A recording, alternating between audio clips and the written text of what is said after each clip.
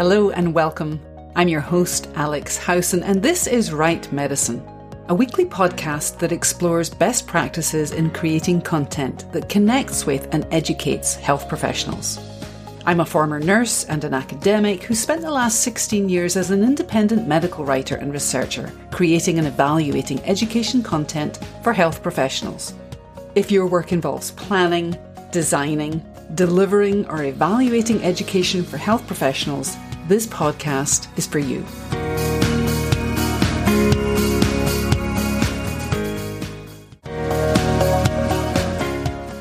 Celebrating its 10th year as the premier online event for CME professionals, CME Palooza will be back in 2023 with its spring and fall events. So mark your calendars for Wednesday, April 12th and Wednesday, October 18th. CME Palooza. It's free, it's fun, and it's just plain fantastic.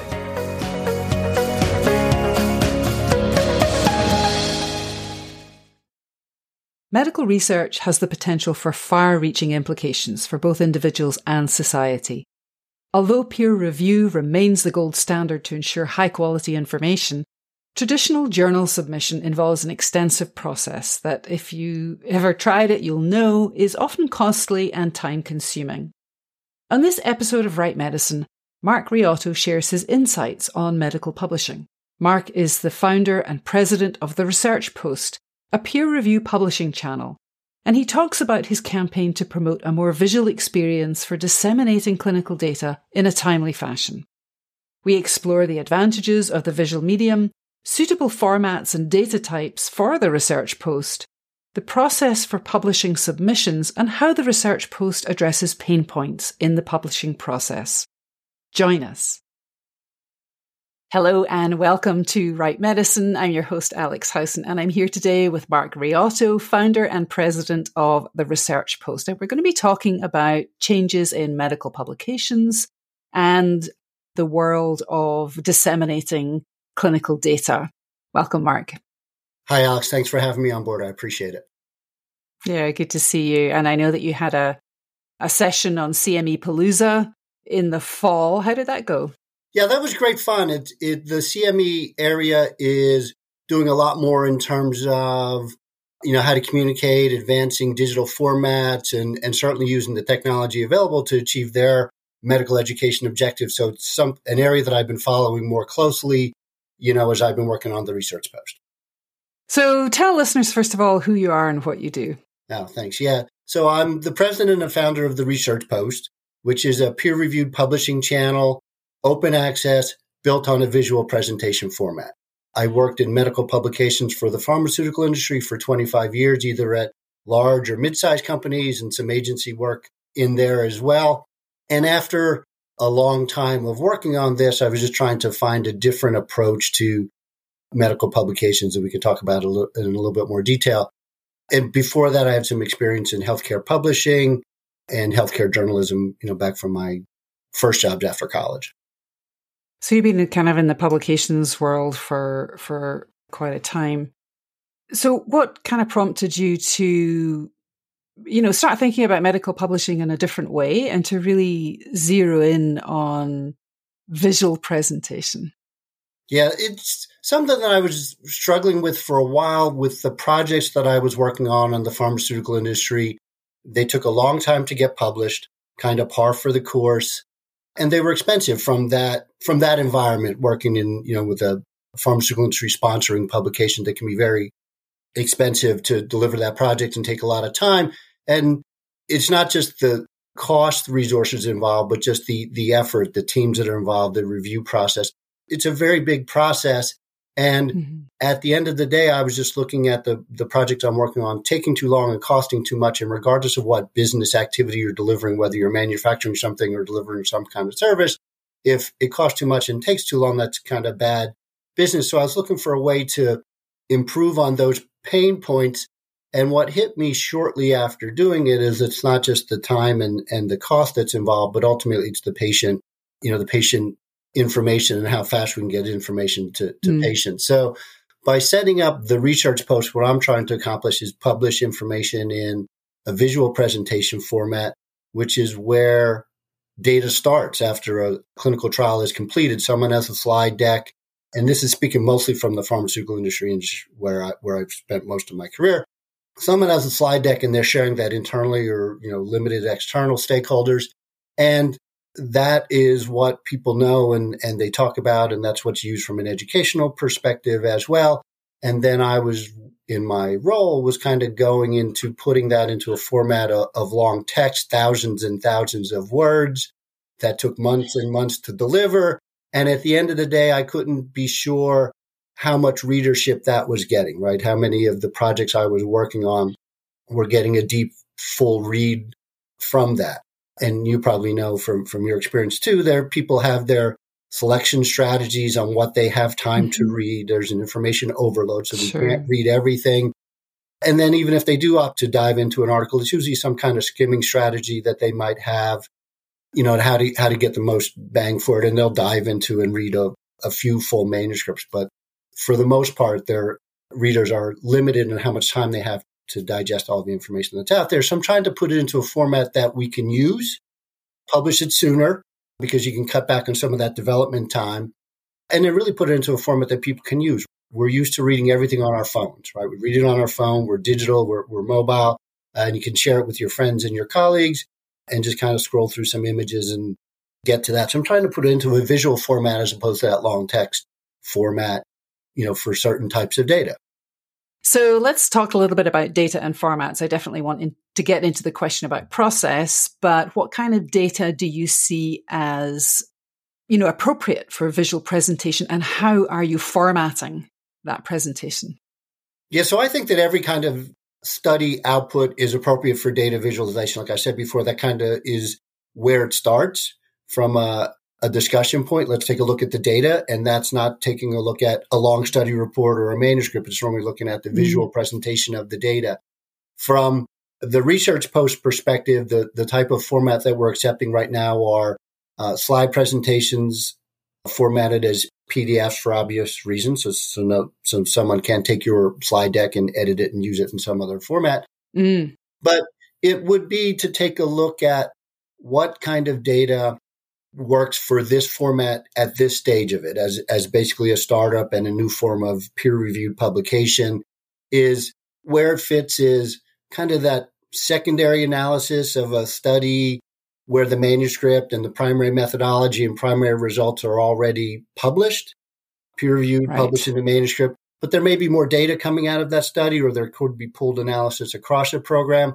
Some of the other types of data where it might look to be an option would be, pooled analysis, secondary analysis, real world evidence studies, some of these registry studies that go on for a long time and they have multiple manuscripts over the course of a study, health economics data, because sometimes you just need to get something published. And I would encourage people to think about what their Congress presentations look like and where you get a few minutes to present at a Congress. You have 7 or 8 minutes, if that, right? And that might include 2 minutes for Q&A, where you might have room for 7 or 8 slides. And I would say, take a look, and you might be able to add 5 or 6 slides, get up into the 14, 15, 16 slide decks.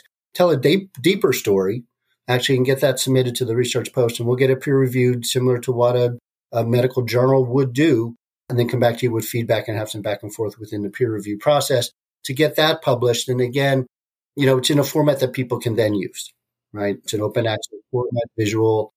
The platform can handle other formats of submissions beyond just slides as PDFs, but right now we kind of have that functionality turned off just to kind of build that base of information in a comfort zone with slide decks, which people are very comfortable dealing with. Right. Yeah.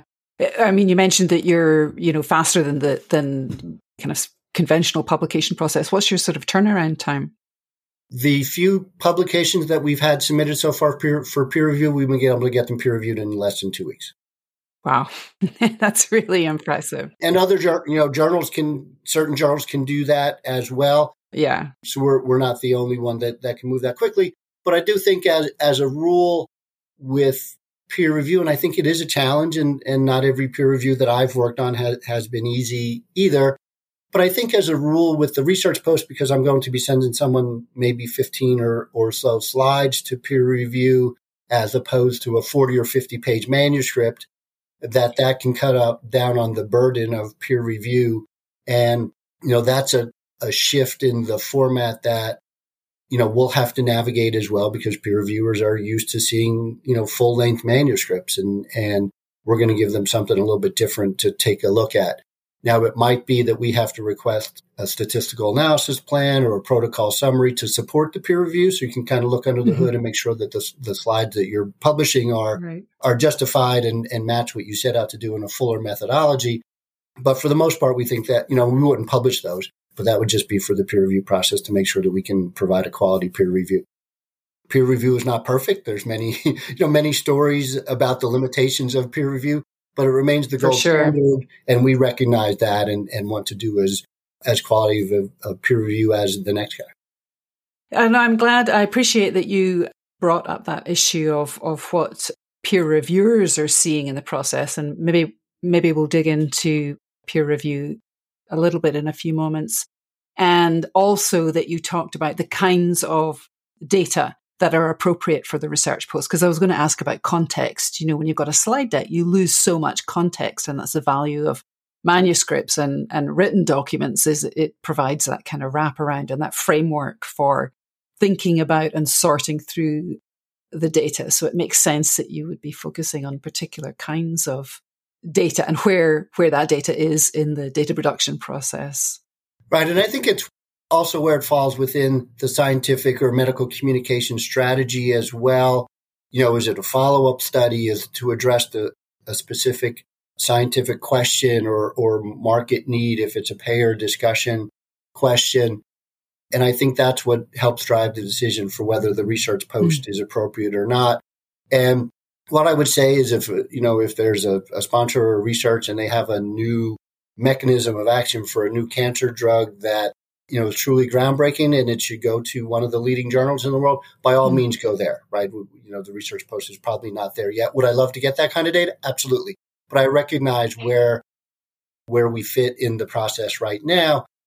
But I think that some of that secondary analysis that comes out of it, or other exploratory work that might come out of that research stream, would be appropriate for the research post. And you can get it out at the same time as, or shortly after a primary manuscript or key secondary manuscript might publish. When I put my publication lead hat on, and you're looking at a study or a series of studies and you have multiple manuscripts that would come out of it, you publish the first one. And the best data I found is that takes a median time of 15 months. You get published in one of the leading journals. So that means half take longer. I think that study showed that the average data age for publishing in the leading medical journals, as we know that short list, is the data might be 3 years old by the time it's published. And that has an impact on patient care as well. But from a communication strategy perspective, when you have your primary manuscript, usually you don't start the second one till you get peer review comments on the first one. And then that one could take 15 months or longer. And if there's a third one, that one could publish 3 or whatever years after the first one get published. And the way information moves so quickly today, that could negatively impact patient care if there's something important in there. And that was something that hit me quickly after starting the research post, as I was trying to address, pain points I saw in my role in the pharmaceutical industry around time and cost. But really, it's the impact on patients from there with delay in communicating information. And if the goal should be to get information to clinicians as quickly as possible to ideally, help a patient's quality of life or maybe even survival, that's something that I think we should all be striving for. And the traditional way that as I saw it, wasn't always addressing that need to get information to patients as quickly as possible. Right. And what's your process then for turning the visual data, the clinical data that you receive in, a slide deck or some other kind of visual format, and turning that into something that is accessible, digestible, shareable across different platforms and devices and so on? Yeah, so with the visual format, I think that is something that most people can understand. They're, through the slide deck, and you would have your setup similar to a Congress presentation where you're presenting the problem, the objective of the study, a summary of the methodology, and then your key results in slide format, ideally in visual, or a couple tables and bullet points from there. But the the process to accelerate this would be to take those slides, and someone might have a slide deck 24 or 48 hours after someone completes a study. There's a slide deck. And I would say, give me your 15 best slides and we'll get them peer reviewed and published. So once we go back through the peer review process, and we'll make sure to address, that the author has a copyright statement on it in terms of how they want to own that. We are open access.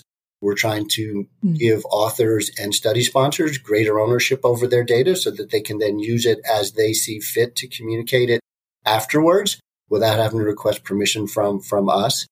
So we want the authors and the sponsors to maintain their copyrights with the thinking that they've spent, a lot of money, millions or maybe tens of millions or more on a study, that they should own those data and then be able to use them for other purposes and other communications as they see fit.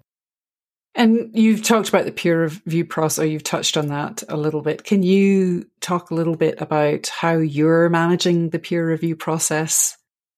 Yeah, so we have a team of editorial advisors. We have 10 editorial advisors on board and a couple patient communication advisors. We're looking to add more of those as well.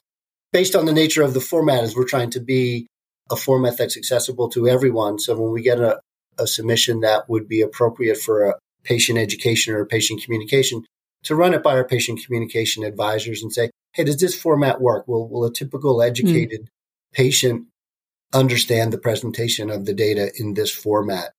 And their patients are being asked to make, get more involved in their healthcare decisions. But the information that we're asking them to use, or that they're being asked to use to make that informed decision, are largely inaccessible to them, either because it's in a journal that they don't have access to because they don't subscribe to, or there's a paywall behind it, or it's written in a long text format that they may or likely may not understand, right? And despite all the the pushes around health literacy and plain language summaries, I think there's still some barriers to getting information out there for patients and other healthcare providers as well. Yeah, I was going to ask you about plain language summaries, because it seems to me that this is a perfect vehicle for, generating those kinds of summaries for patients. Is that something that you're planning, or you see space, a role for? We have not gotten any yet. With the software format as it's structured, there's certainly an opportunity to do a plain language summary, either as a separate submission, and you could make it visual, similar to what we want our regular submissions to be in, or our original submissions.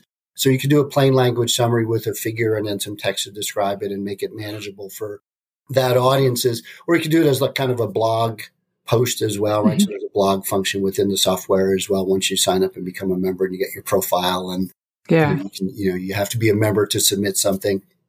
We would encourage all authors to become members, but at least one author has to be a member to submit something to get into our review process. But the plain language summary is something that we would we're certainly advocating for, and think that we can, be a good platform for that. It's certainly something that has gotten great attention within the medical publications area on how to do them. Some companies do them as a rule every time out. Others do not. Not every journal accepts them. So, yeah, I'm seeing that some companies, do that as a point of fact, and I think you do see a few more plain language summaries in the US as a matter of course, and they seem to be I think they're mandated in Europe, aren't they?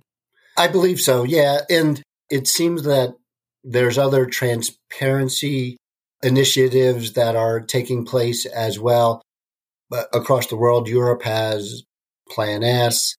Here in the U.S., we recently saw the Nelson memo come out a few months ago saying that all government-funded research, not just medical research, should be published in an open access format, and that takes place at the end of 2025. So this is coming in terms of open access and other transparency initiatives to make sure that research is accessible to all. Going back to what we were talking about before, is if just because a manuscript is open access, would that mean that it's then accessible to a lay audience or to a patient or to a caregiver to understand if it's in a traditional format with long text behind it? And, I'm thinking that's something that we're trying to address with the research posters, to put something, into a visual format. And that might be more understandable, despite the other initiatives around transparency and open access. The long text format may or may not be how people want to receive information this day and age. Mm-hmm. No, for sure. And do you see a role for collaboration with CME organizations to use what you're doing, since you've already got that material, in a very kind of accessible visual format as a supplement or as a foundation for education activities that are being designed and delivered? Ideally, from a business model perspective, we would like to get into that kind of presentation format where it would, where you could do educational programs through the Research Post format as we expand and grow our business and stuff. But from a med ed perspective, in terms of doing research, sure, I would love for, Research Post that we publish to be cited in ongoing events and to facilitate that. We are approved for a digital object identifier for referencing, because it would be very hard to find someone, say, online or Facebook post from last August, but with the DOI for referencing, you can just click on that reference and we'll link you right back to the reference. So that's an important part of making this work, right? Without the ability to have a DOI for published research posts, this would not work. But I think the collaboration with CME is an opportunity, not just to have the research that we publish, get cited in ongoing med ed programs, but also to take a look at whether the Research Post would be an appropriate venue to publish some of the needs assessments or outcomes analysis that come out of a med ed program and say, here was the baseline learning. We've ran a program, and then here at the end, and we tested again, we saw improvement in these parameters. And then maybe still, this unmet need remains as something to address, because there's a lot of that research going on that may or may not get published otherwise, but it informs, disease awareness or physician understanding of concepts within an area. And I think especially as, we look at an area where, for example, oncology research is growing every day. Gene therapies and cell therapies are advancing the science on a, daily, weekly basis. There's great breakthroughs across the way. So how do we measure what people know and what do they know through, medical education? And then what, how do you communicate that kind of information back to say, yeah, here's an area we still need to work on. I love that idea. Oh, yeah. Go ahead. And we'll just go back to my original point. Well, you can do it as a manuscript, but that could take 15 months. Yeah. So we think that this, is well suited to try and communicate that a little bit sooner, get that information out faster.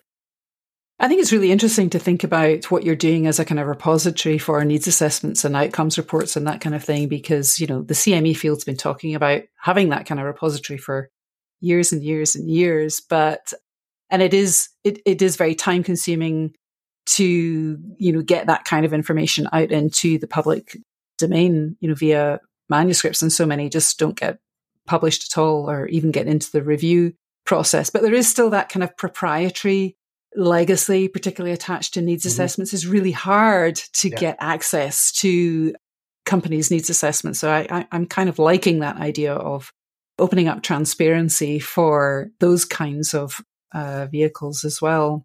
You touched on copyright a couple of times. What are the copyright implications for your authors? Like I said before, we want the authors and the sponsors to own their data. We want to give them control over their data and how they communicate it. And I look back at my time in the pharmaceutical industry is just because the publications team would work with the authors, and just because they got published in a high impact factor journal, so to speak, it doesn't mean that the rest of the company then stops doing what they do from a communication perspective, from a scientific exchange perspective or medical science liaisons and, MedInfo, standard response letters, and all the communication activities of a pharmaceutical company as a sponsor. And that's where, I have most of my career. So that's what I think of a lot. So all of that happens regardless of whether you publish the data, regardless of where you publish the data. And I'm just of the mindset that if the data has more value once it's published, and then the rest of those educational activities can happen either through scientific exchange or commercial communication, if it meets that, if it meets those regulatory requirements for commercial communication. And if you can start those discussions 6, 9, or 12 months earlier, I see more value in that as opposed to just, hey, we published in this journal, which has a reputation for being great. And that's what we're trying to address with the copyright, that we're offering. It is to make sure that the authors are providing a copyright statement. we're not copyright lawyers, but we tell them, hey, you should include something. Here are some options that you might want to consider, and then let them make the decision. But make sure that they're putting copyright on it, that they can use it even for a commercial perspective as they, if they're able to. And then with the right copyright requirements, you can allow other people to use it as they see for non-commercial purposes and all the other ramifications of copyright.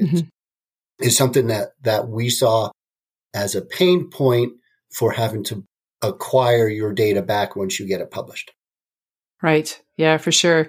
And you've talked about accessibility, you've talked about open access, you've talked about transparency. How far do you think that, and also this idea that, certainly open access and transparency are concepts that most of the world are starting to kind of grapple with and trying to extend and expand. There's certainly a lot of debate and discourse around transparency in the presentation of clinical data. How far do you think transparency can be pushed in the publication of access to data and research results? Well, we're of the mindset that if someone really wanted to find out the protocol of a study or, deeper dive into the methodology or full results, that they can find that perhaps, right? Or make a request to the study sponsor or the author for more access to the data as opposed to what's already in the manuscript. Sometimes that works. It could be a deep dive, though. Yeah, right. Yeah, sometimes that works. Sometimes it doesn't. I'm not. My limited experience with seeing requests around data transfer or data transparency, the couple papers I've seen is that for the most part, people requesting the data don't get it. Right. That there's still some issues with that. Oh. Either the response is denied or it just never gets addressed. And, in the academic circles, that's what I've seen published. I don't know how accurate that is, but that's what I sense to be the situation. I believe the EMA in Europe is publishing clinical study reports. The FDA does not. I think they had a pilot program that they tried for a couple of years and they canceled that in 2020 to look at another way. But clearly there's a push for more transparency in this whole clinical trial and data dissemination area. And that's not going to go away. I don't know what the long-term solution to that will be, but I don't think that is going away. And I think that we'll have to be ready for that as a research and medical communication and medical education field. Will have to evolve with that. And, so will publishers from a publishing perspective as well. How much do you give? How much is too much? I've worked on manuscripts where there's supplemental information with, 50 additional data tables. Do I expect that gets read any more than the regular manuscript? Probably not, right? Yeah. So that may or may not be a good use of resources to go through that effort to do it that way and have to go through all the approval channels for that, for something that might have limited utility on the user end anyway. Although there may be someone looking for it, what is then the path for that someone who really wants to get at that information? What's the path for them, he or she, to get it? And it may not be just publish everything, right? Right.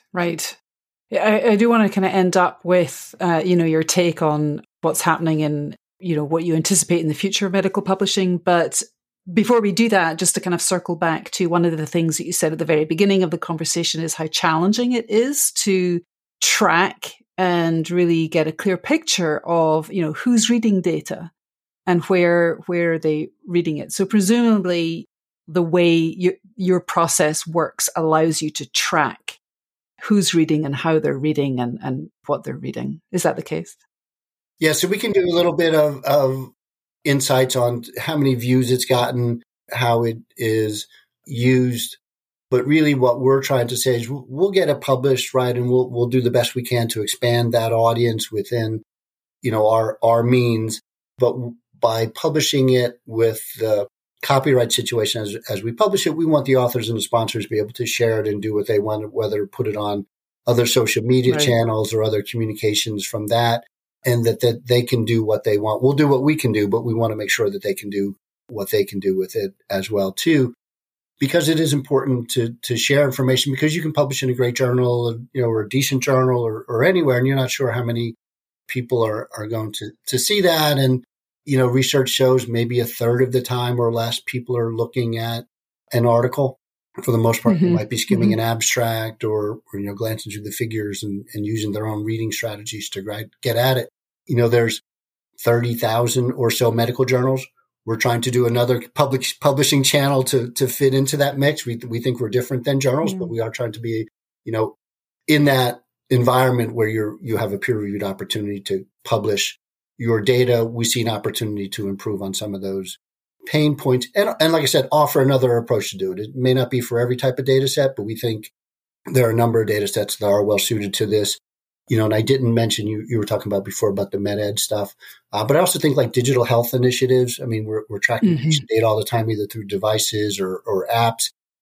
And it's gone beyond just, hey, here's a reminder, take your medicine today. Some of these digital apps are asking, do you have, how's your pain today? Even if pain may not be a primary symptom of the condition, how'd you sleep last night? What's your quality of life today? Were you able to work? And there's all this data out there that might inform the patient discussion and the patient journey to have someone say, hey, other people are out there like me, right? They struggle with the same things I struggle with. And that we think is informative, right? It may not be, phase 3 clinical trial for a new breakthrough medicine, but it is important to people's health and quality of life and that whole patient journey. So are you at the beginning of a wave in medical publishing? Where do you see things going in the future? Well, digital enhancements are happening. Visual presentations, journals are doing them. There's audio slides and videos and all these other kind of, what referred to as data enhancements, but they're still tied to a long manuscript, right? To a 3,000 or 4,000 word text manuscript that takes many months to write and develop and review and get peer reviewed and deal with high rejection rates at journals and stuff like that. So the data enhancement or digital enhancement is kind of an add-on to that. And we're trying to get right to that digital presentation format, recognizing that most people may want to read in that format anyway, as opposed to seeing a long manuscript. And that's happening. I didn't want to sit here 3 or 5 years from now and say I didn't take a shot to try and address pain points that I saw in the medical communication process and say, but I wish I would have taken a shot on to, accelerate the pace of medical research communication, because I think there's an opportunity there to do something better, and not better, but faster, and to put it into a format that people can actually use.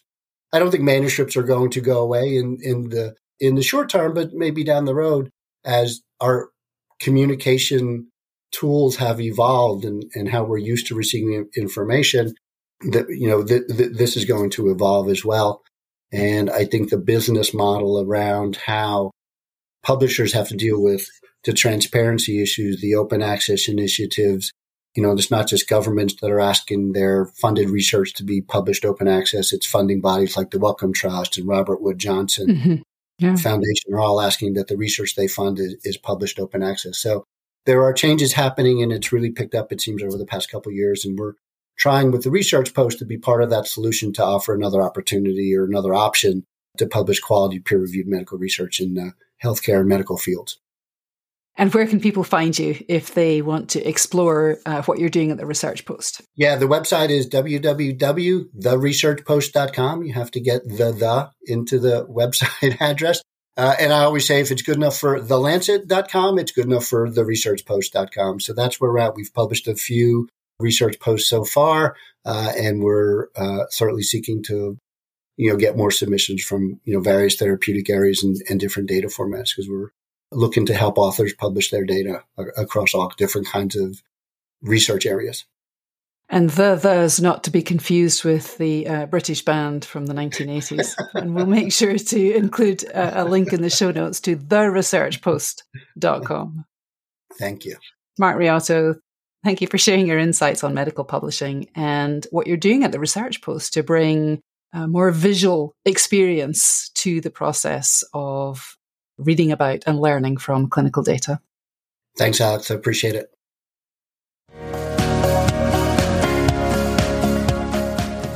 If you're like me and see yourself as a lifelong learner who loves connection with other CME professionals, come and check out what Write Medicine offers in terms of community and courses. And I'd love to hear from you what you're interested in learning more about on the podcast. And if you like the podcast or a particular episode, Consider writing a review on Apple Podcasts or share with your colleagues and peers. There's a link in the show notes to help you do all of these things. See you next time.